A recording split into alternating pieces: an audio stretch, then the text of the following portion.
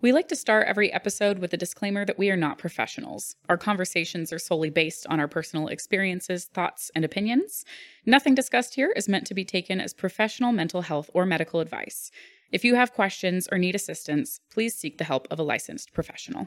Discussions in this podcast may sometimes revolve around heavy material such as abuse, grooming, religious trauma, etc. Please listen with caution and prioritize your mental health first. Hey guys. Hi. Welcome to Trauma Bondage, the podcast where we talk about trauma, kinks, and non-traditional relationships and lifestyles from a queer lens. We're your hosts, Bridget and Beth. Hey. Hey.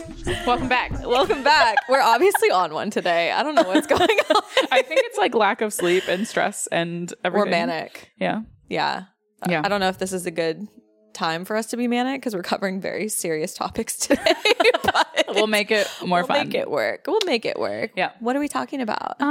Today we are going to be discussing physical and psychological safety when it comes to sex and relationships and what those dynamics look like. Yes. Yeah. We want you guys to be safe and have fun and be able to get crazy without causing trauma. So we're going to talk about how to do that.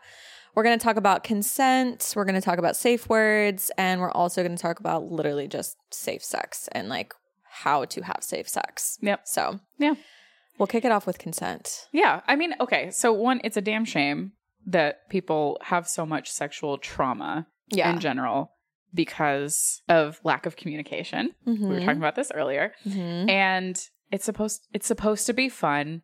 You're supposed to be able to feel comfortable enough with that partner, even if it's a one-night stand, but like have that sexual camaraderie, if you will, to be able to say, hey, this is what I like, this is what works, and like, oh, that vibes. Yep. My favorite thing with sexual partners when I'm actually talking to them and seeing like what they're into, like I want to know, one, what gives you pleasure, because some of those things that you're into are going to give me pleasure because you're getting pleasure out of it. Exactly. And then, oh, wait, that's your kink. That's also my kink. That vibes really well. Like sometimes they just click into each other like little puzzle pieces.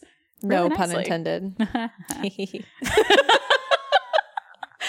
we're going to be doing that this entire episode. I can already tell. But yeah, so what would you say is your leading factor when you're having conversations about consent with new partners? Like, how do I initiate those conversations? Yeah. So this has been an evolution for me because I didn't do a great job of like communicating about sex prior to my first like lesbian relationship, which was 5 years. So I didn't have a lot of practice outside of that relationship too for a very long time.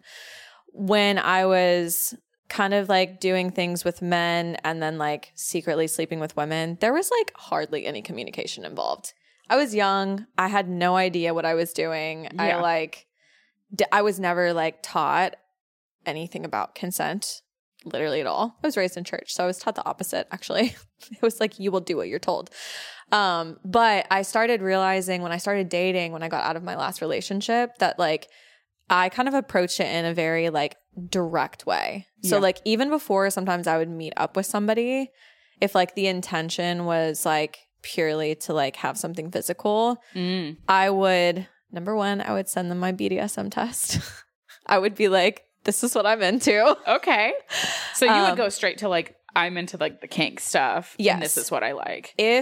If the dynamic was kind of like there already, that like we were meeting up to hook up. Oh, okay. If I was just going on a date, no, I would not do that. Okay. Like that's a little bit much for a date. But like really big icebreaker. If we're just fucking, like, yes, I'm gonna send you the test and be like, this is what I'm into. Yeah. I literally had a time where I was like, should I just put this on my dating profile? Because like, you know, I knew I was not going to be compatible with somebody who was super vanilla. So I was like, I don't want to waste my time.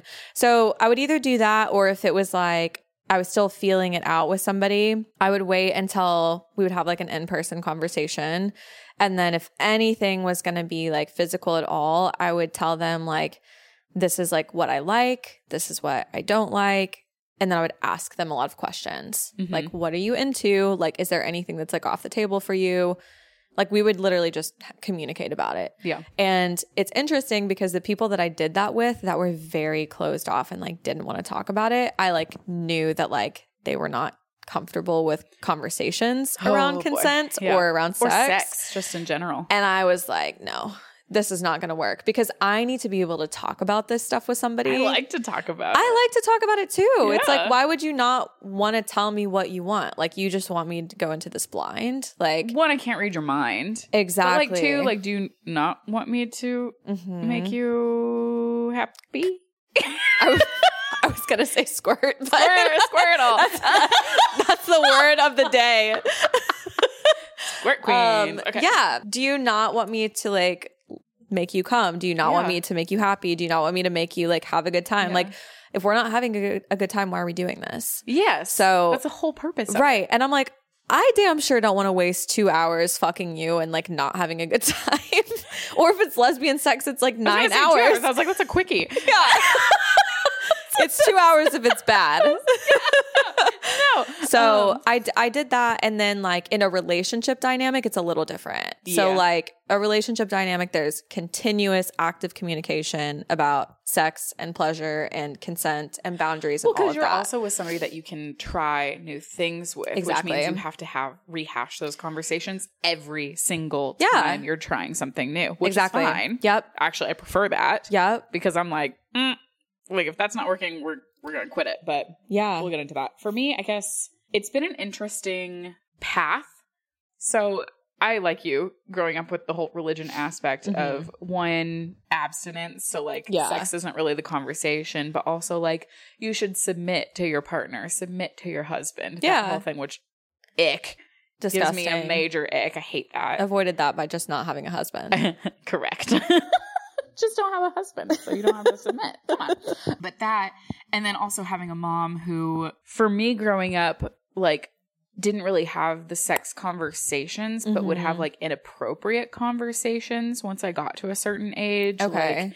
Like, oh, like, show me how you kiss a boy. And weird shit. But also the adverse side of it of, like, sexual assault is a rite of passage. Like, being told that. Yeah. Like, that's why I wasn't allowed to go on double dates, like, with another guy and a girl when I was dating guys. I was only allowed to go to the movies with, like, 2 guys. What? Correct. So, like, getting set up for potential assault situations. Luckily, so she was basically, like, saying, like, you need to go through this. To be a woman. Right? Right? Which, Jesus. Like, getting set up already and then also not having a foundation of, like, what consent is. Luckily, the people that I would go to these movies with were very good people. Yeah. So, like, there were moments, but, like, I never really had anything that was deemed deep and dark. Right. And I was lucky because I could have easily. Right. But, like, for me, I think that background, it was hard at first having the conversations around sex. And for me, being a non-gold star, having had relationships with like men, it was the whole like porn industry and just like replicating what I was seeing, like whether there was pleasure or not. And like they didn't fucking know what they were doing. They're teenagers and I was a teenager and nobody knew what we were doing. So there was like no conversation around consent. So when I got older and I was like, oh, like I'm into things that are a little bit more on the crazy side than like some people. Like I like to get the vibe with somebody first, even if it's like a hookup. Get the flirt going, like get the vibe going. See how they interact Sexual with you. tension in general is a huge thing for me to pick up on. And that's where I start going into the consent conversation. Because like it's not something where you're just like, hi, nice to meet you. How do you like what's your favorite sex position? Like that's not what what we're saying to do in this situation. No, there has to be like a buildup of some sort to where like there's flirtation, there's back and forth. It's obvious it's there's leaning genuine that way. Interest. Yeah. And I think that also goes with consent is that like it's not so much about like, oh, well, like their body language told me that. Body language, while that is helpful tool, that's why I'm like, if I'm interested in having sexual relationships, like, or a sexual relation with anybody, I'll tell them point blank, like, I think you're hot.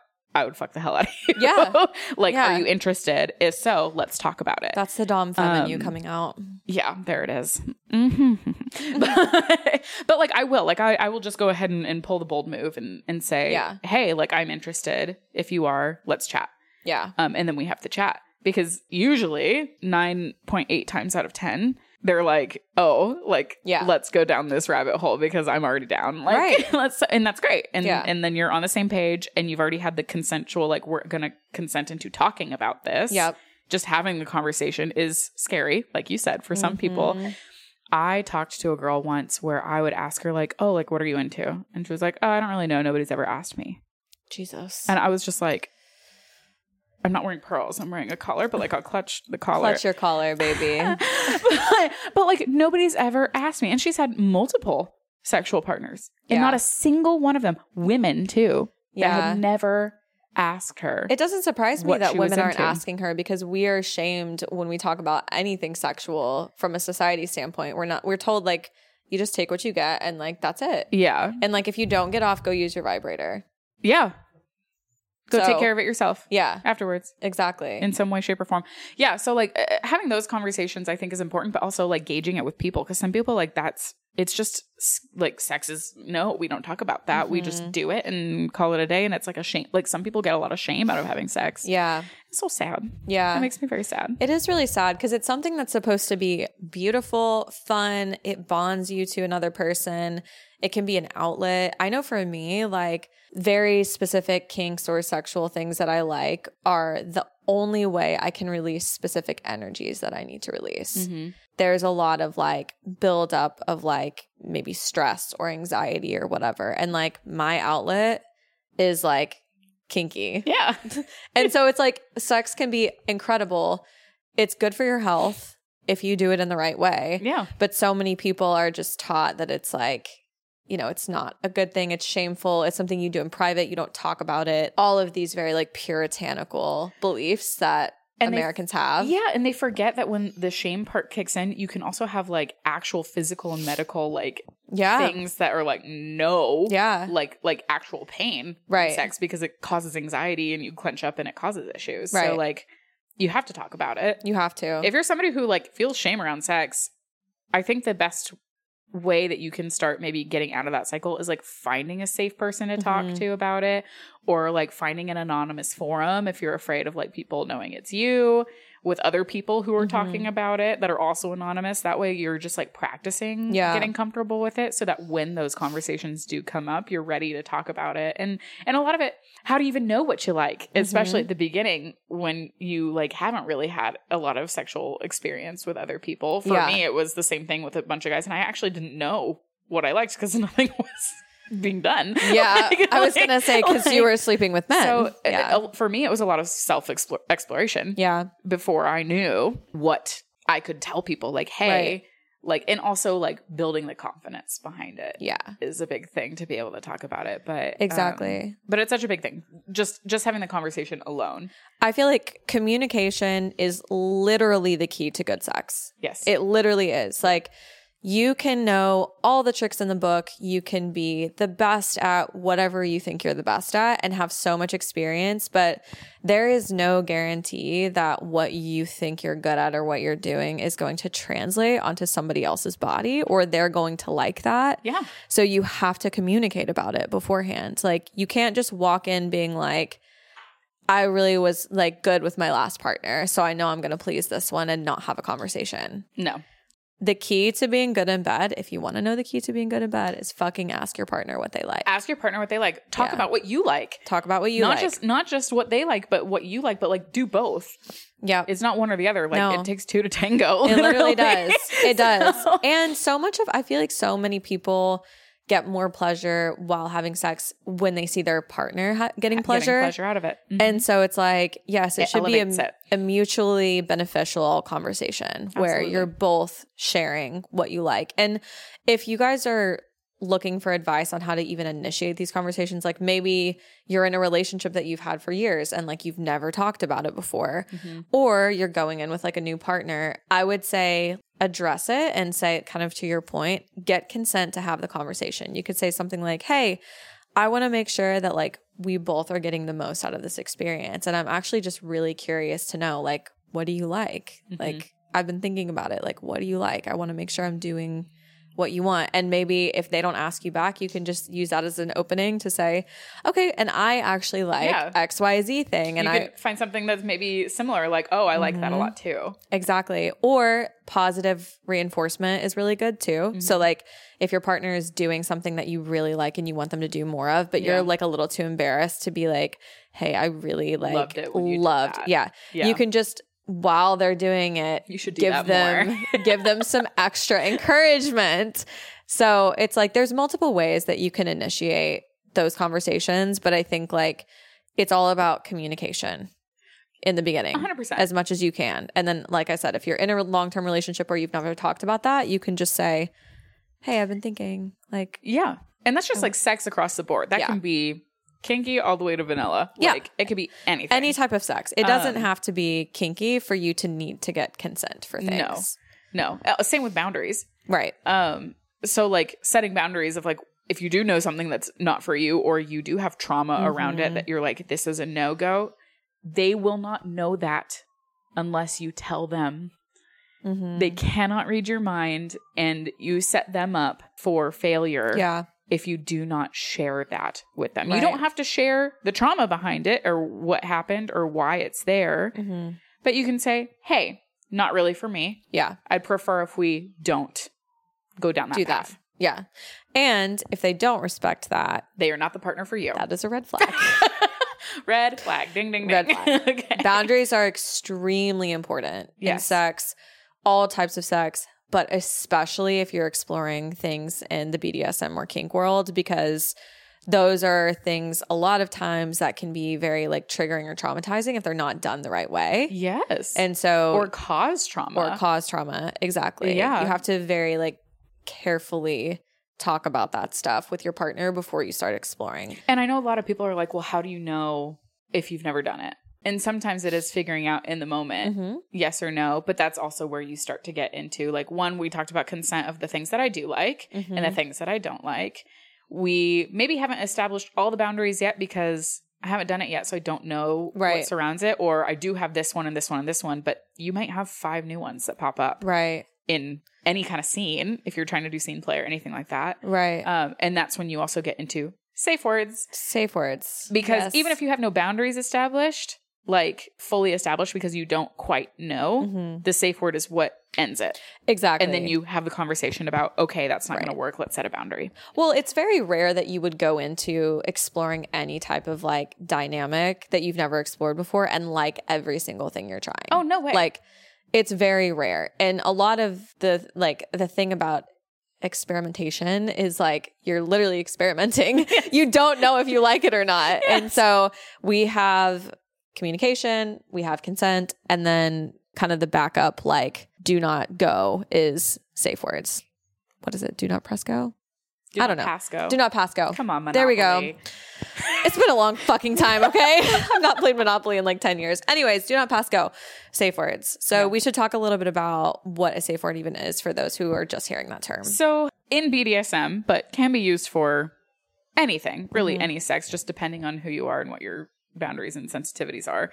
So in BDSM, safe word is a code word or a series of code words. So it can be more than one, or some other signal, physical, anything like that, used by a person to communicate their physical or emotional state. Typically when approaching or crossing a physical, emotional, or moral boundary. Right. So we've talked about ours in previous episodes. If you have not heard it, go back, listen. Hers is normal. Mine's stupid, but it works. Okay. But it works. And there's a series of different things that you can do. So for me, it's like I have a singular safe word because I will verbally let you know if I want you to slow something down or speed it up or more of that or less of that. Right. Like I can do most of that unless I'm in a scenario where I don't have the control in that way, then it's a different thing. But like I have like platypus. For me specifically, it is funny. It gets me out of the bad headspace. It is a very clear word that I never use in my day-to-day. Right. That they'll know if I say it. Like, it's not going to be something that, like, I could have muttered and it maybe I was going to say, like it also doesn't sound like something else. It doesn't sound like anything else. That's It fair. doesn't sound like more, please. Yeah. Platyfucking-puss. Like, it's like, no. Platypussy. Platypussy. Like, whatever. But, like, that works for me and it's quick. Some people like to use the stoplight method. So, like, green is, like, good. This is fine. Keep going. Like, this is good, especially if you're trying something new that maybe they don't know how you're feeling. They can't gauge your body language because you're having a visceral reaction to something new. Green is an easy one. Yellow, like, maybe less of that or, like, slow it down. Like, you're going a little too hard or too much. And then red is the safe word for stop. Right. Stop. Like, full-blown stop. Yeah. Some people do that, like, with yours with black. Yeah. So they'll have mine is colors. black just because it's fast. And like we talked about this in a previous episode, like sometimes when you're in like a really intense, like emotionally or physically like heightened state, your brain does not like work the same way as it normally does. No, you not might be able to recall at all. Yeah. So it's like some people have hand signals. Some people have like a gesture or like a squeeze or whatever. Like whatever works best for you. If you've never used a safe word, you can play around with different things. But a very important part of safe words is to fucking communicate them to your partner. You can't just yell platypus during sex. In advance. Yes. Imagine. And then be like, what the fuck? Talk about them prior. And I think you said this earlier, but just to reiterate, these are not just for like BDSM, kinky sexual experiences. You can also use safe words. Like you should have one even if you're a very vanilla person. Yes. Because you might be in a place where like you got into a sexual situation with somebody and then you want to stop because you're just not feeling it anymore or you are not in the right headspace or whatever. Yeah. Having a safe word established is a really good way to like not hurt anybody's feelings and also not continue something you're not comfortable with. See, it's also, I like that you said that because like no should be enough in those scenarios in a vanilla setting and it should be enough, but having the conversation ahead of time about the safe word, even in a vanilla setting, gives you an idea if that person is going to be respectful enough to actually adhere to it. If they're willing to have a conversation about safe word, if they're like, oh, we don't need a safe word, baby, we're good. Do not even open the door. Another red flag. Like, another red flag. Yeah. It's one of those things where like it automatically puts you like we're on the same level. We're both we're in agreement. We've made this safe word. I know that people still ask. Like I've been asked before. They're like, well, what if you've had the conversation and you have established a safe word, and in the moment they do not adhere to it? What do you do in that scenario? I mean, I would leave. Yeah. If you're physically, like, obviously capable of it. That's kind of where things get sketchy is, like, if you're restrained or whatever. That's why you really shouldn't let somebody tie you up unless you really fucking trust them.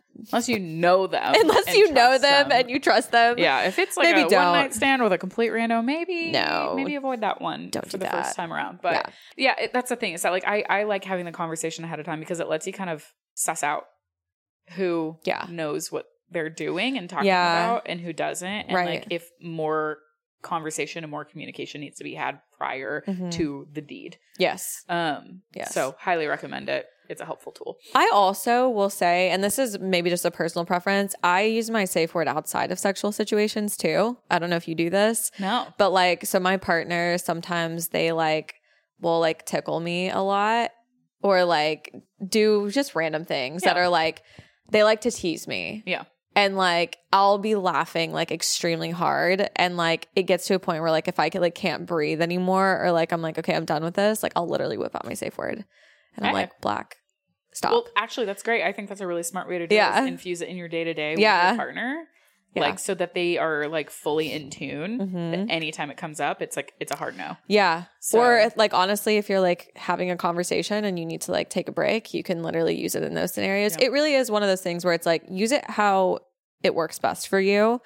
But it was the intended purpose was mainly to keep you safe in sexual situations. Yes. So. Absolutely. Yeah. And that kind of goes with boundaries and consent in BDSM world. There is a lot of people will use contracts. Oh yeah. That's very common. Ever had a contract? I've never had a contract before, but I will probably have one in the near future. I've had 3.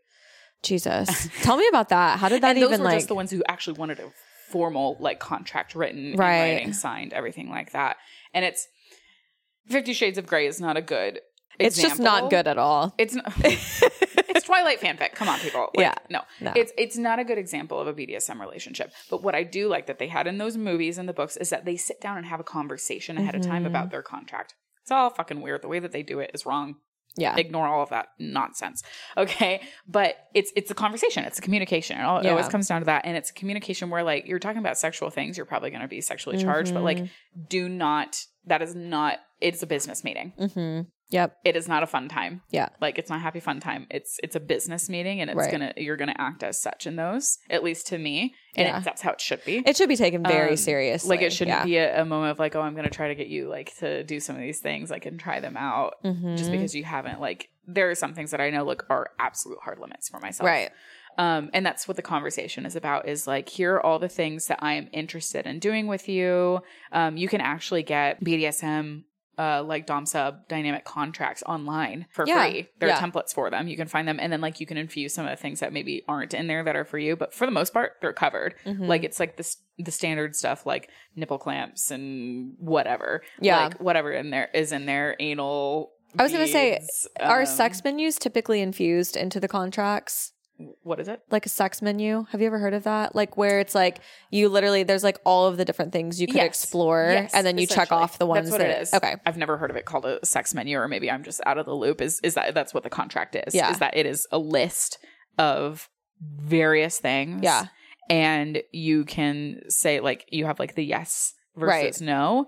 And then on the yeses, you have soft limits and hard limits of like what is okay and what's not because somebody could come at you with like anal as a whole thing and you may not be really into butt plugs or like the vibrators but you like anal beads used. So like those are the differences between like soft limits, hard limits and like yes and no and then like how much of something. Like I like nipple clamps but I don't want it to the point where it's gonna like literally chop off my fucking nipple and that's for me is because like I can't fucking feel shit and that's why I get them pierced. Yeah. And when you have a piercing, you can clamps, feel more. Well, yeah, but then the clamps, there's like the issue of safety, so that they don't get ripped out. Because while I love pain, I don't want that. So, no, we don't want to lose organs or body parts. That's not the goal here. So, but that's it. That's the communication around it and the contract around that of what they can do to you.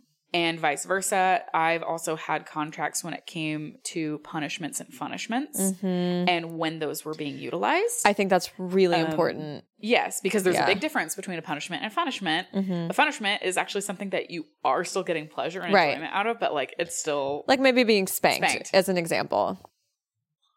Somebody told us a story the other day about how they had to like paint a house outside for like in the rain for like hours because they were being punished. Oh, see, my like once for me is that like humiliation growing up for me. I hated having my nose, like having to put my nose in the corner. And I've had like a dom use that as my punishment. Oh my God. I, as an adult, like in public, if I was being a fucking brat, would have to go stand in the corner and put my nose in the corner. And oh my God. I hated it. And but it works. Yeah. And that's a punishment. Like that's not a punishment for me. I feel like an idiot standing in the corner in this fucking supermarket. Did your doms ever have hard limits and soft limits too? Absolutely. About like what you could, like how bratty you could be or like what you could do to them or... Yes. Because I'm more familiar obviously with like the sub side. Yes. So at least in my experience, some of it has been more around like the emotional stuff because like when I brat, like don't touch certain subjects because they can be like more sensitive to it. Doms also get to have consent and boundaries and hard limits and soft limits. Yeah. I love a good stone top. And a lot of people are like, what the hell is that? And it's somebody who doesn't want their genitalia or even sometimes their chest touched. Like they don't want to be sexually touched in any way. They get gratification out of pleasing just off of pleasing you. Yeah. And that can also be like, they may not even want the back of their head touched. Like they might not want your hands in their hair. That's why a lot of them will tie you up so that you have no access to their body. So like having those conversations and having those in place too, so you have a full understanding of it. And that's part of the contract. Right. So yeah, I've had some like soft and hard limits when it comes to how much of a brat I can be, what topics I'm allowed to brat about or like maybe not allowed to brat about because there's usually fewer that you're not allowed to than you are. And then also having, again, even safe words for them as a dom in place when maybe I'm crossing a boundary. And that's usually when like the red, yellow, green has been placed in. And I love it. Like when a dom is like, oh, keep going. Mm-hmm. Because like you know what's coming. That's the green. Yeah. Like that's a safe word for me. Green is equated to keep going. Yeah. But it's also you're about to get to punishment or punishment land depending on which. Oh, I love a good threat. There's like nothing like being a brat and then being threatened by your dom. It's so great. The last time I like was threatened like that, I decided to take it one step too far. I think I've told you this before, and I spit in their face. And it did not. It did not end well. It did not end well for me. No. I've only done it one more time since then. Yeah. So I like contracts personally. I think they're a really good idea. And I think I've only ever heard of them. I mean, I've heard of contracts, but I've heard of them like the term used, like sex men used to. But I think it's the same thing. It is. Where it's basically just like you're going into a formal conversation about what you want, what you don't want, what is off the table, like you're literally setting boundaries. Yes, because that's all it is. Relationships are basically like a business relationship on some level. In a way. Yeah, and the thing is, what I like about them is that I like having the like formal like piece of paper where it's written down because then you can go back to it and like refresh. And I've had them where like I had a dom for 3-year period and it was a casual thing. Like I wasn't in a full relationship with them. I just was their sub. So like a lot of it for me is that like I don't like it to be like 24/7. Like I'm somebody who I'm very independent. I'm good on my own, but like I like the tracking. So like a big part of their dom thing for me was like tracking my water intake and my food intake. I was also trying to get myself out of an eating disorder. So like having the food tracking of like, have you eaten today? Because I would forget or anything like that. Like that would be helpful. They even went so far as to like cover nutritional info on stuff because that's all I would focus on was the nutritional info, whether or not it was healthy as opposed to actually putting sustenance in my body. Like they would actually come to my place and cover all of it and like check in with me, stuff like that. So that would be an aspect of it. And then every year we would have an annual business meeting where we would review the contract and see if any changes needed to be made, if there were any new hard limits, or if maybe something had changed, or like maybe I had found a coping mechanism and now this was actually something that helped me regain control of something else. So yeah, I really like them. I highly encourage them, especially in dom-sub dynamics. I feel like they like definitely make sense for anything that's like non-vanilla. Yes. Like it really is something where it's like, take all the guesswork out of it. Don't play games. Like just fucking put it out all on the table so that like you can focus on like the actual enjoyment versus like the wondering. Yes. Like, is this good? Is this bad? Like, do they like this? Do they not like this? Am I going to cross a line? Whatever. Like, it's especially when you're someone like me and probably like you who likes it to a very specific intensity, like degree of intensity or extreme. Yeah, having that in place is helpful. When you're like, some people will not even bring up CNC because some people are not into CNC, and that's a different conversation for another day. But like, I specifically say, I like this. I like this, but like that doesn't mean I have to have it. Right. If they don't, like not everybody's into it, that's fine. But I like to go ahead and put it in the contract ahead of time so that it's all there, so we don't have to have a conversation about it later. And that way I'm not pushing any boundaries or pressing my luck, and they're not doing anything that's outside of what we've already discussed. Yeah. So it's a safety measure. It's safety for both parties. For both parties, yeah. And to make it more fun. Like people are like, oh, that sounds so like, I'm like, no, it's actually, one, it's really fun because then you're having the whole conversation about everything that they've ever liked. Right. And everything that you can do. Like my gears get turning. I'm like, ooh, like I can do this. I can do this. I can do that. Like if somebody doesn't like something, I don't care. I'm not going to hold it against them. That's not a deal breaker for me because I'm certain there's 7 other things that I do. Right. Like it doesn't matter. Like you're not going to get everything out of one person. No. And we said that earlier. Yeah. But I love contracts. Yeah. When it comes to all of that and adding in a level of safety. It's about trust. Yeah. It's not just communication is number 1 to me, but it's also about trusting someone with that information and knowing that they're going to follow through with it. And if they're willing to sit down and have the conversation and say, here, also mine. Right. You're probably in pretty good company. I was going to say it's a good litmus test for you going into a dynamic with anybody, whether it's going to be casual, serious, whatever, of like, how seriously are they taking your pleasure, your boundaries, like respecting you as a human being, And how educated are they? Because even if they're not educated, that's okay. Like maybe you're somebody who's willing to get somebody else up to speed on this stuff, or maybe not. But I feel like it's about knowing where they're at too. Yes. Because like if you are really into this world, or like you have a lot of experience in this stuff and this other person doesn't, you need to know that going in. It's tough. I've had a couple of former relationships / like dom sub dynamic things where like my dom, they said that they were a dom, that they had been a dom in other relationships, but like we're never really into contracts. That's fine. Like you don't always have to be. I prefer them. But I usually prefer them with somebody who knows what they're doing. Cause like I don't want to run the meeting. Like I'm a sub. I don't want to do I don't want to be the leader. I was gonna say it's hard when you're a sub to go into it. Run it, but like I can. Yeah. But it's one of those things. But like I've had a couple where shame on me for like being like, oh, that's okay. Because like it wasn't a full time like gig with them, and it wasn't like a formalized setting or anything like that. But it just didn't work out to like, they would say certain things where like, they're like, oh, you're mine. And I'm like, we didn't discuss whether or not you can call me that. Which is where you get into like honorifics, which we'll touch in a second. I was like, I'm not yours. And they're like, oh, well, I just feel like I know you so well that like you're mine. And I'm like, I'm not yours. Like I do not belong to you. Right. We have not established that. We do not have that communication. That's the thing for me, is that like we have to have that conversation. Right. You have to earn that. Right. For me, because both sides have power. Right. Right. Despite the dynamic, they both have power. That's one of the things. It's like, you have not earned the right to call me yours.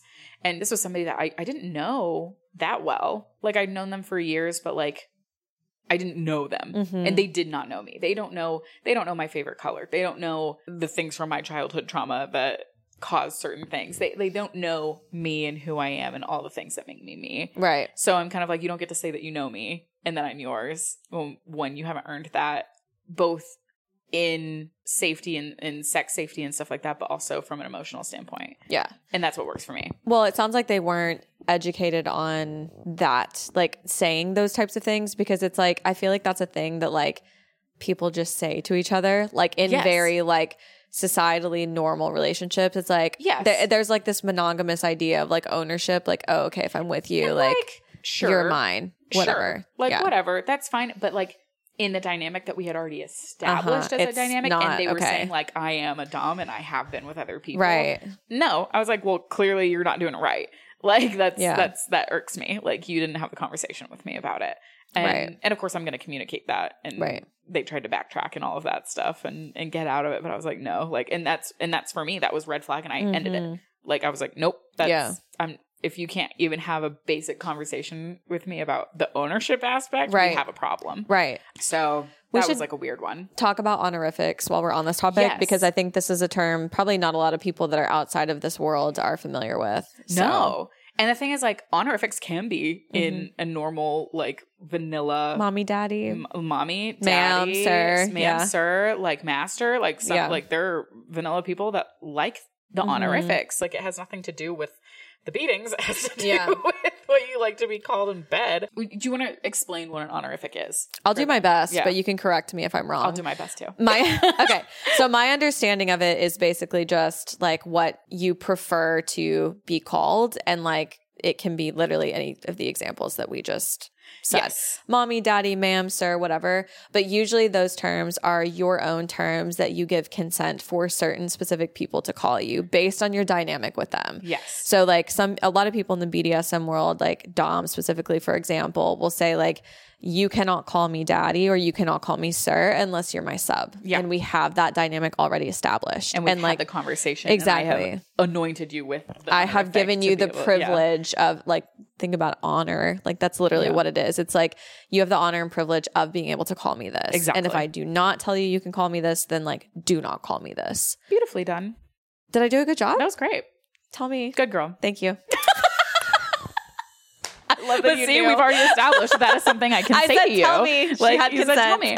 And that is something in our friendship that like we've established that that's fine with us. And like certain honorifics, like we call each other like nonsense, like nicknames and stuff like that. I don't even fucking want to squirt queen. It's squirt queen. But like we're fine with it. And we've had those conversations even as friends. Yeah. Like we have no dynamic there. No. But Ethan and his friends like are like, oh, what do you like to be called? Yeah. Like stuff like that. And you've said that like with your partner, you guys have certain things that you call each other. It's so funny because for the longest time, like I was vehemently against calling someone daddy. Yeah. You had a daddy vendetta. Which like I have daddy issues. I have a great relationship with my father. Yeah. I don't know why I have them, but I do. I have a lot of abandonment issues. Maybe that's what it is. Yeah. Maybe it's not specific to daddy. No, that is specific to daddy. Oh. Not his daddy fault. Fucked up. Yeah, it's not his fault. It was more like a mommy problem, but like daddy was the one. Daddy was running away from mommy. Yes, correct. Causing Bridget trauma. But like I didn't like it, and like because I had this friend that was like, oh yeah, like I really like to be called daddy and I like to call her mommy. Right? Which like the mommy thing icks me out, but that's because I have like a visceral reaction to my own mother and I don't want to deal with it. Okay. I'm like, please don't call me mommy. Like nobody will ever be special enough to call me mommy because I think it's gross and it will turn me off. That's not for me. Yeah. Which is why like I've had a partner. I've only had one partner that's ever called me Angel. And nobody else gets to call me Angel because that was theirs. Oh, cute. Right? Princess is one of them. I have certain nicknames with certain people that are even platonically like friends, but like it basically owns like they own that nickname to me, like even in a friendship setting. But when it comes to like dom sub, like so my previous relationship, daddy was the one, and it was new for both of us. But like we had the conversation. But it was also funny because in my phone, my father pops up as daddy on my phone. I'm not weird. I'm not like, daddy, I love you. Da, da, da. Like, I'm not like a daddy's girl in that way. We just have this funny thing where I go, hello, daddy. And he goes, hello, Bridget. And that's it. That's it. Like, that's the But like, it would pop up and they'd be like, what the fuck? And I'm like, it's not, it's like my literal father. Like, it's my literal father. Calm down. But like, that's also something is like, pet names in the phone. What do you have in there? Yeah. Is that okay? Yeah. And it's an honorific. Yeah. So my partner has me in their phone as Beth, my little demon baby. Nobody else can call me that because I'm their demon. I love that. That's literally what they call me. That's so cute. Yeah, it's cute. It's adorable. I call them daddy. They call me demon. Yeah. Should we talk about safe sex? Yeah, let's dive into it. Okay. So we've done all of the, we've had the conversation. We have established our guidelines, especially if we're getting into the kink world or trying out new things. We're actually about to be in the throes of it. In the throes. What do you do? What do you do? Like when it comes to safe sex, Texas. God. Being in Texas, you could leave it there. You grew up in Oklahoma, right? Yeah, but it's the fucking it's same. Worse. It's worse. It's worse. It's worse. So, because I went to college in Oklahoma, so I get it. Oklahoma, Texas, the South in general. We've talked about this before. The health system, education in general is absolute garbage. Yeah. Okay. Like you don't even have just like a sex ed class. You have sex ed that is a part of health class. So you go from like looking at pictures of STDs to the fucking food pyramid. So and that's, let me just say, that's a privilege because that is specifically for kids who went to public school. Yes. If you are like me and homeschooled and also went to a private Christian school, nope. Literally nothing. You're lucky if you went to a fucking science class. Yeah. I went to like True Love Waits, which I think we've talked about. That was literally it. So the only sex education that I literally had at all and was through the church. Most of my friends were through the church and it was just abstinence. Ooh. So like didn't know what a condom was until I was like maybe 16 or 17. Yeah. Even in public school, because like you would see TV shows growing up where they'd like, oh, we have this person coming into health today. And of course all the kids would be like, oh my God. And it's the banana. Banana. Wow. The banana, and they put like the condom on the banana. Right. And they show you how to use a condom. Did they actually do that in school? No, they never did it in my school. Oh, okay. There are some schools that have done that though. So it is a thing. It just depends on like funding and where you are. It's a privilege. It's a privilege to get sex education in the United States of America. That's fucking sad. And it's just dismal. Right. Okay. And then they wonder why like the rates of teen pregnancy is just so high. And don't even get me started. Yeah, we'll have a whole other episode about that. But so being in the South, you don't really have that. So you kind of have to do your own. And for me, my parents never had the sex talk with me ever. No, definitely we had not. some like medical books. So I kind of learned about anatomy, but like we never had the sex talk. I learned about sex through porn and doing it. Mm-hmm. Okay. I learned about sex through dirty books. Yeah. And doing it. Yeah. Which is terrible. It's a terrible way. But if you're a parent that's actually sitting down with your kids and having a good conversation about how it fucking works, because it's It's a system. And how to do it safely. Yeah. Kudos. You win all of the fucking gold stickers. Good girls. Good girls. Good boys. Good bunnies. I love you. But like, honestly, the parents are the ones we should be praising right now. Yeah, because that's what I'm doing. Okay. I'm praising the parents. Okay. Yes. I love you all. We love you. You're good parents. Keep doing that.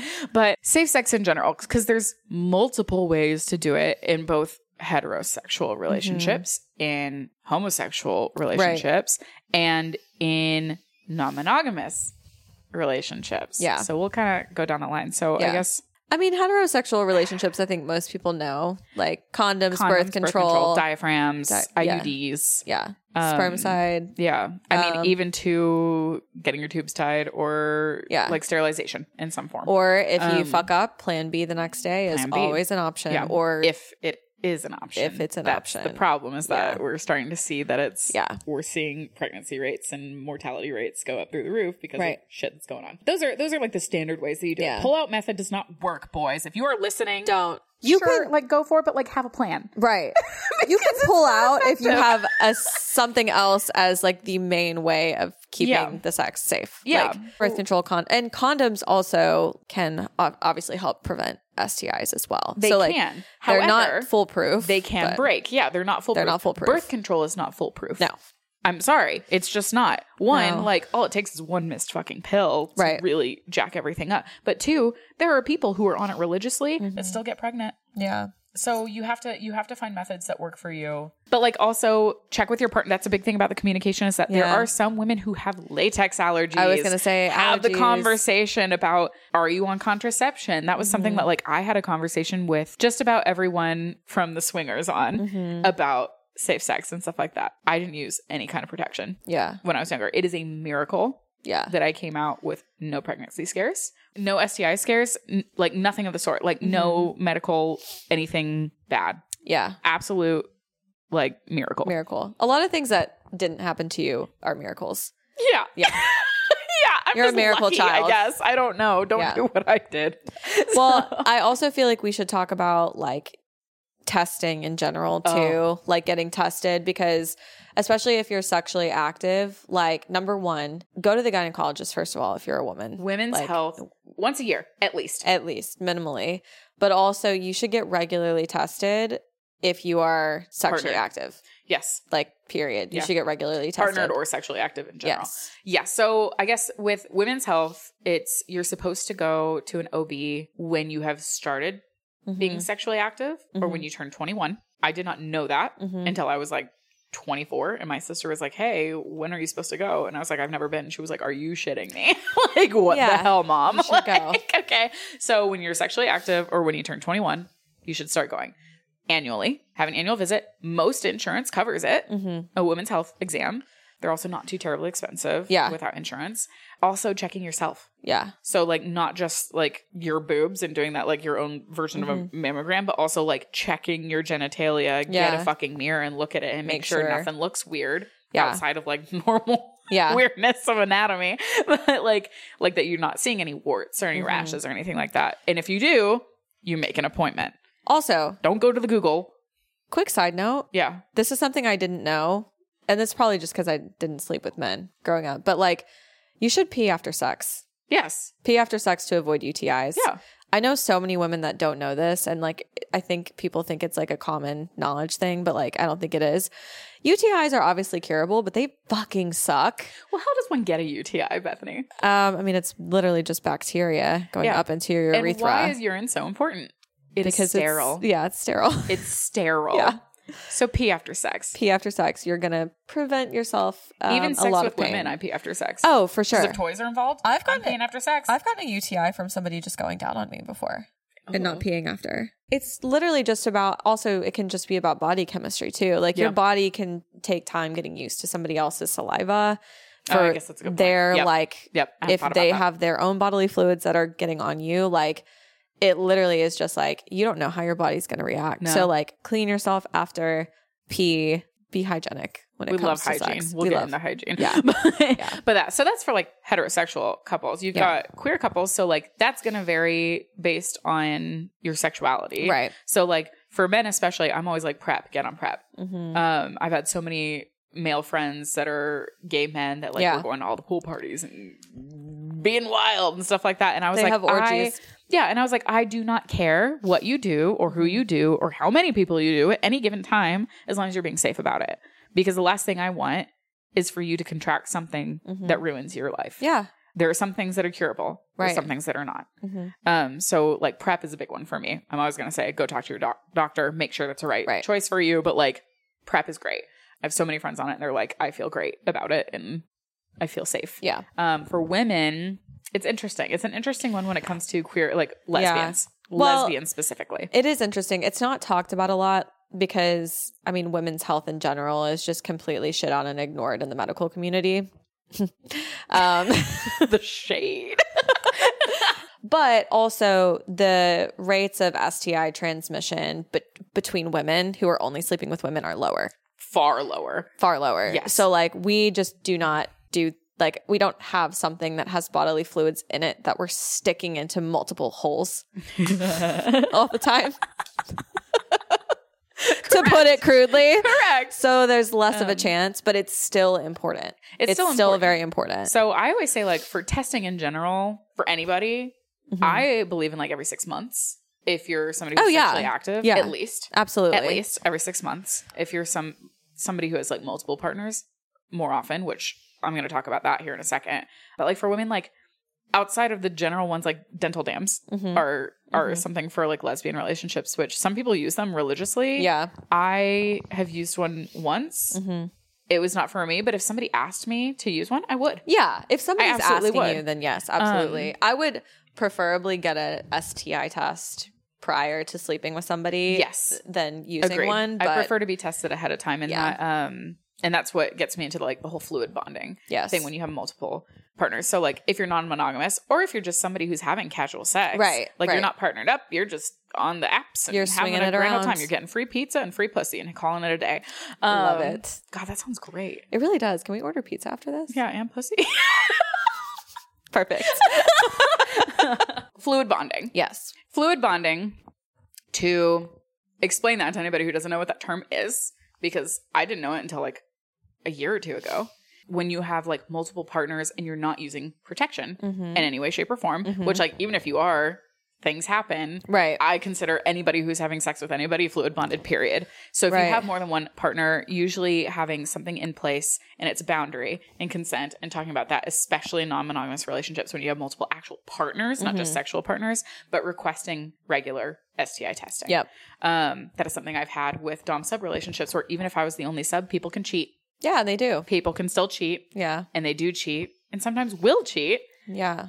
And then you're getting whatever gunk they're getting out of gunk out of somebody else. Like it's not worth the risk. It's not worth the risk. Just get the test. Yeah. It's easy. There are a lot of places that do it for free. Like I know that times. Specifically if you live in Dallas, there's free HIV and STD testing in the LGBT Resource Center and in the Gayborhood as well. Yeah. Yes. They're great. They're wonderful. So yeah, get tested regularly, often. Absolutely. If you are having sex in general, I highly recommend it. And the thing is, if you get tested and your results come back with something and they're positive, one, it's okay. I'm sorry.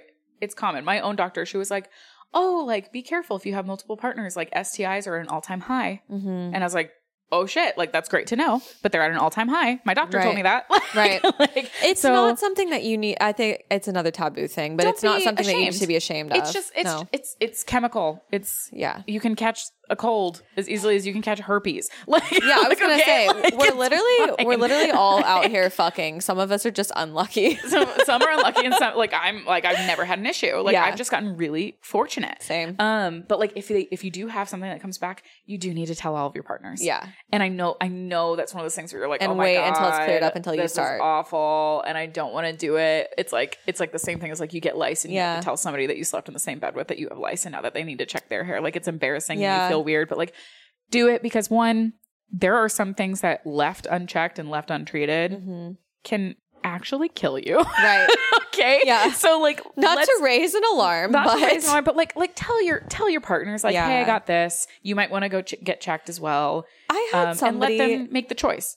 I had somebody recently that, and not naming any names, I might have told you about this. I literally had slept with them for like 3 months, like, you know, last year. Yeah.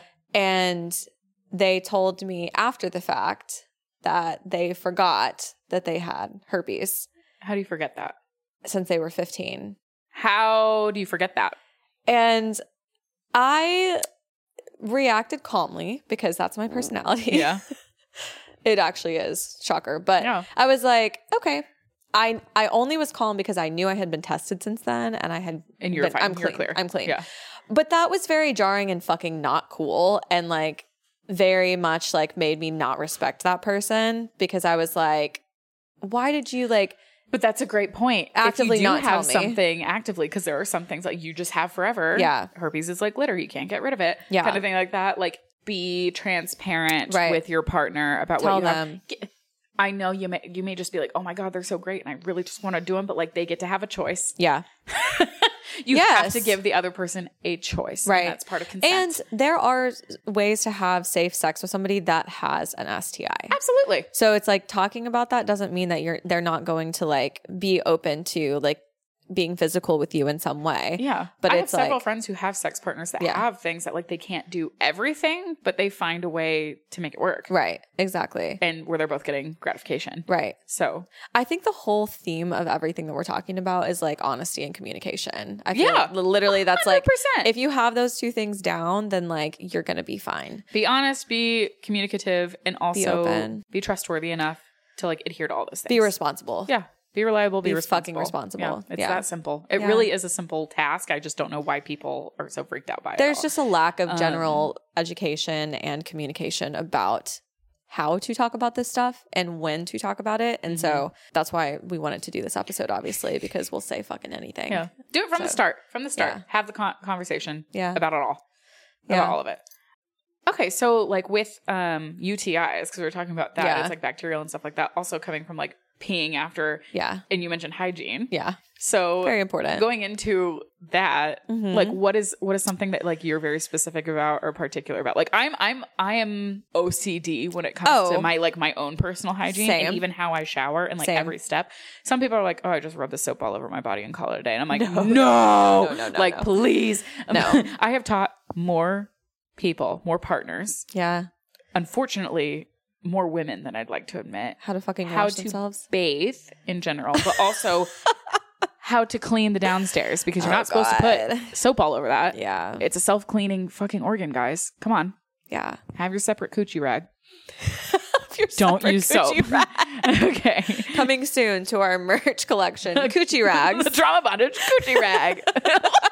No, absolutely not. I don't know. It's kind of a good idea. Hard limit. Hard limit. That's where we draw the line? Okay. All right. No coochie rags. Sorry to disappoint. But yeah, so basic things for me are taking a fucking shower, brushing your teeth, making sure that if we're using sex toys, they're not sex toys you're using with somebody else. New WAP, new strap. That's the motto. New WAP, new strap. Thanks. Thanks for coming to my TED Talk. Also, if you're going to shove anything in my ass, do not put it in my pussy after. It only stays in the back door.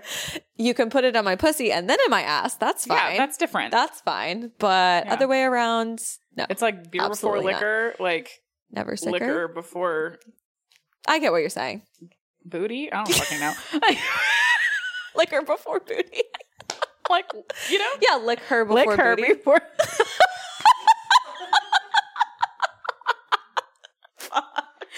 That was actually genius. Thank you. I'll be here all night. Oh,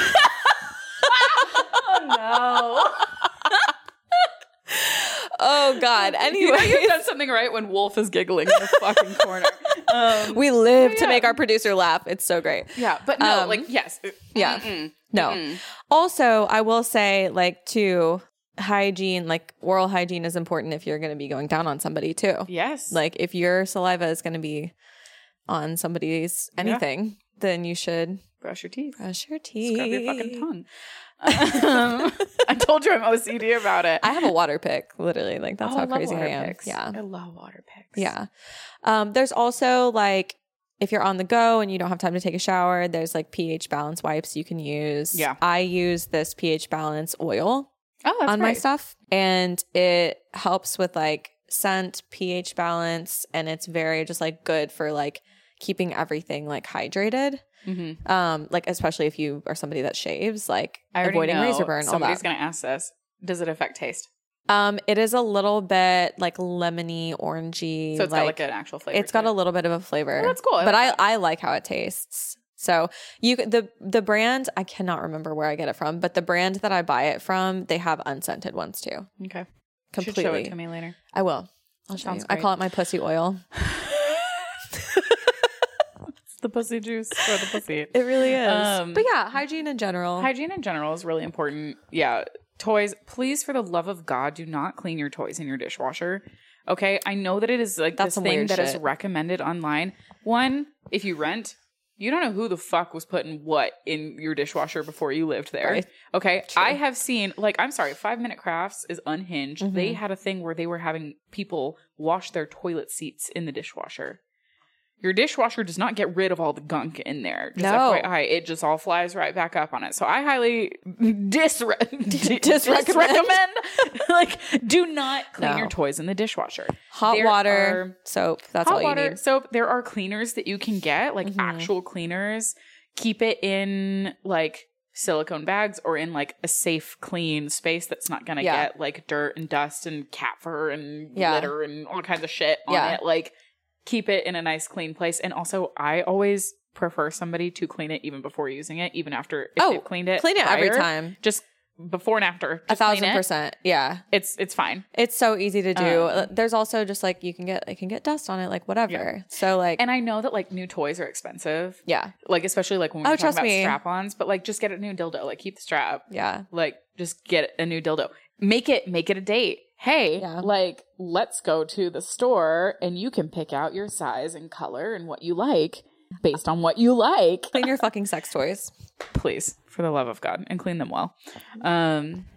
Yeah. All right. Spicy trauma. I'm really, really looking forward to your... I have a very on-theme spicy trauma story for today. Oh, goody. Yeah. Because, like, we're obviously talking about sex education, lack thereof, all of that good stuff. So...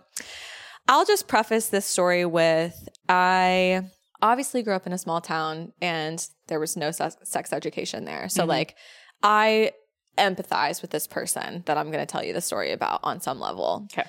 I went to a class reunion, my 10-year class reunion. I think it was like, this was like a year ago. And I had a very small graduating class. It was like 11 or 8, 11, 12, something like that. It was small. I'm sorry, that's fucking tiny. It was a private Christian school in a small town. 12 people? Yeah. Mine was over 1,200. I know. That's why when I tell people I'm valedictorian, I immediately followed up with there were only 12 people in my class. There were only a dozen. They had to pick one. But then I redeemed myself by graduating in the top 1% of my college. I was like, okay, I actually am really smart, but like I didn't have a chance to prove it. There was no one here. Oh my God. Anyways, so I go to this class reunion. I'm honestly like kind of already like not excited about it because I don't really have anything in common with anybody I graduated from high school with anymore, except for my one best friend who was there. So I'm hanging out with her most of the time. There's a mutual friend that we have. And the other best friend that I was just referring to, she's also a lesbian. So like we show up, we get a lot of questions immediately about like lesbians. And like I got asked, how do lesbians have sex? Oh, common.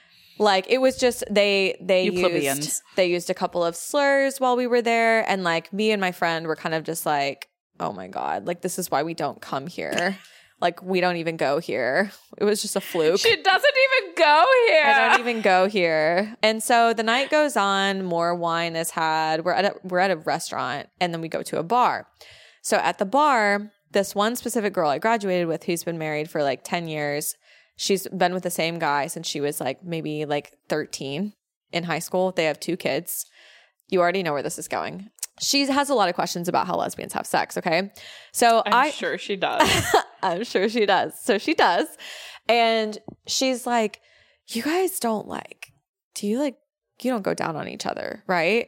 And I was like, yeah. I was like, yeah, we do. Absolutely. And she was like, wait, really? And I was like, Absolutely. Are you shitting me? Girl, I am in pussy every night. I don't know what to tell you. Like, And so she was shocked by that. And then I was like, her husband not go down on her? So I was like, oh, no. She was like, I didn't know that like people like did that. And I was like, yeah, I was like, that's how most women orgasm, just FYI. Like it's very uncommon to have vaginal orgasms. It takes a long time. Like most people, I said, most women come from their clit being stimulated. And she goes, their what? And I said, their clit being stimulated. And she goes, I don't know what that is. What's a clit? And I literally, my mouth fell open. I look over at my lesbian friend and she goes, wait, do you not know what a clit is? And she was like, am I supposed to? Can you see me dissociating over here? Yes. I'm traumatized. I am so The woman upset. has been married with 2 children. And she doesn't know what a clit is. She doesn't know what a clit is. Oh, baby. So I literally Come was to the like, dark side. We have cookies and hats. And backward clits. hats. It's like a handle. Come on. I was like, I am very tempted to lay you up on this table right now and show you what your clit is. But I'm not going to because we're in a small town. Bummer. I did not do that. But I just looked at her and I was like, you don't know what your clit is. And she was like, no. She's never had an orgasm. She was like, I know I like it when I like am touched like on my vagina. And I was like, that's not your vagina. I was like, what you're feeling is him touching your clit. And she's like, well, I like it when like he puts his mouth on it, but he won't do that. Like I have to beg him to do that. So she was like, she literally said she has like not had an orgasm from sex. I didn't follow up and ask if she's had one in general ever. But I was like, if she doesn't know what her clit is, doubt she's having an orgasm. I have 2 things to say to this. Ladies and gentlemen, the United States health sex ed system, 1. And 2, men, honestly, anybody. Get your shit together. If you don't eat your girl out, we fucking will. We will. Gladly. And we'll steal in them. Public, in private, wherever they want it. Yeah. Yeah. Anyways. It's what is the TikTok that's going around the trend right now? It's like you begged her to kiss you, but she begged me to fuck her. Yeah. We are not the same. We are not the same. We are not the same. Oh my God. It was poor really, woman. Really, really bad. I'm distraught. So then I really didn't know how to react other than my friend told me that my lesbian friend was like, I'm going to get her a sex ed book for her birthday and just like mail it to her. We were basically, we had like a little like session afterwards where we were like, what do we do for her? You have to go back. You have to check in. You have to like, yeah. I'm like, is she okay? Yeah, it's not great. Are straight people okay? No, definitely not. There's like a select few that are, and then the rest I already knew the answer to that one, but dying slowly. Anyway. Straight women are really what we need to check in on. Oh, because that really like that story sounds like it's not real, but unfortunately it is real. Oh my God. Real. Well, the thing is, I'm not surprised by it because there's so many stories like that. Yeah. So yeah, it is real. Yeah, it's unfortunately real. I'm like, imagine going through childbirth twice and never getting the benefit of an orgasm. Bitch, imagine going through life without an orgasm. I don't even care about the childbirth part. But it's like, it's not even... I require them. Regularly. Orgasms required. Regularly. On this couch, orgasms required. Squirty couch. It really is. The squirt queen. Squirt. Your squirt throne. The squirt throne. New merch coming soon. She's on her squirt throne, ladies and gentlemen. Oh, what's your spicy trauma? Oh my God. All right. Okay. So this one is actually somebody who wrote and told us one. Yes. Which, thank you. We like to ask you, we didn't say this earlier. We do end our every episode with spicy trauma. We want you to send yours to us so that we can talk about them. Long or short, we'll take it. Mild, crazy, whatever. It can be anonymous. We'll likely just make them all anonymous for your sake. But so this is somebody who wrote in about just physical weirdness. So we had our launch party and we had posted stuff and one of the things is like pasties. Yeah. And I've had a lot of friends that were like, oh, like what are those? Which I was just like, are you shitting me? Like, do you live under a rock? Yeah. Like it's the same thing as like nipple covers, like silicone ones for like dresses with like backless dresses and stuff like that. But like they're stickers. Yeah. They're stickers for your titties. And they're like gentle ones so that they're not like, because your boobs are like very soft, sensitive tissue. Right. And especially like the areola and the nipple area. So usually I have to educate people on pasties in general, which just like is mind blowing to me because like also like EDM, they're a huge thing in EDM and like festivals. They're mainstream with fashion, but like, okay, we'll educate. So these are the good ones. The good ones that you want are pasties that have the cutout around the nipple so that it's not an actual adhesive onto your nipple and you're not like tearing your fucking nipple off. How many times can I say nipple in this episode? Take a shot. Nipple. We love it. We're here for it. Buttery nipples are the best. Oof. You don't like those? No. Too much cream. I'm a vegan. Oh, there was a joke in there. But I know. I was upset by it. Okay. But yeah, so I educate people on this. So she writes in and tells me about her experience with a sexual partner that she has. And she was like, I wanted to be really sexy and have this whole outfit and stuff like that, but I didn't have any pasties and I didn't know where you could get them, which like Amazon, y'all, easy. Amazon everything. Yeah, any sex store, but like if you're weird about going to sex stores, Amazon. Yeah. So she's like, I didn't have anything. So she was like, but I wanted to use something. So I used the next best thing that I had. I already know where this is going. What do you think it is? I mean, I would imagine some sort of tape. Electrical tape. Oh, electrical tape. Okay. Not just duct tape, which like duct tape is painful, but like doable. Big fucking yikes. Electrical tape is on another fucking level. Have you ever like used electrical tape? It's the shit that leaves stickiness on your fingers for days that you can't get off. Like the black electrical tape or like the red one. Like me being the true lesbian I am that worked in like scene shops and stuff like that and like actually having to like wire things and use electrical tape. That shit doesn't come off. No. It's like fucking Gorilla Glue on your skin. Like it's awful. It's awful. Uses on both fucking tits and had to tear them off at the end. Is she nippleless now? No, thank God. The nipples have survived them. But I remember I responded, I was like, okay, one, if you ever are trying to do that again, if you are going to use tape, use duct tape. Right. And get like a cotton pad to put over your nipple. Yeah. First, Jesus fucking Christ. But like maybe plan ahead and have some like pasties in your bag all the time if you're really wanting to get crazy. Also, who has electrical tape laying around and not like regular? There we go. There it is. So basically, moral of the story, both of the spicy traumas were caused by men. No, kidding. Do it if you want to. Fine, that's for you. We're not going to do that. No. But also, don't use electrical tape on your nipples. Don't do that. You will injure them. Yeah, you might literally rip them off. Yeah. Depending on your nipple strength. Yeah. Because I've had some like not so good quality your nipples. I'm sorry. I have is an image of a nipple pulling up fucking little dumbbells. That's literally what I just thought about. I had the same fucking visual. It's like,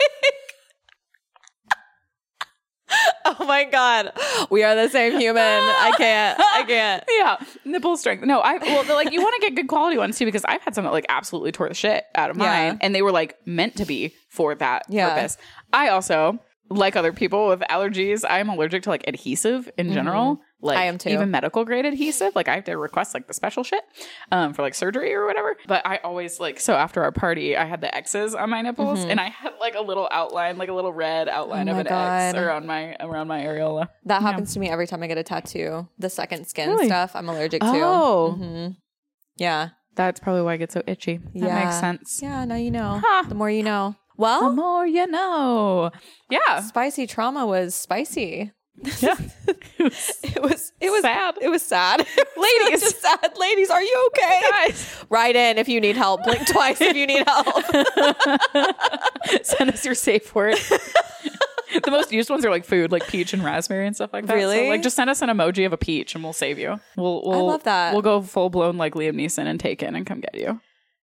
I've always wanted to do that for somebody, to be the rescuer. Oh. But I've always wanted to get kidnapped too. That's a whole other episode.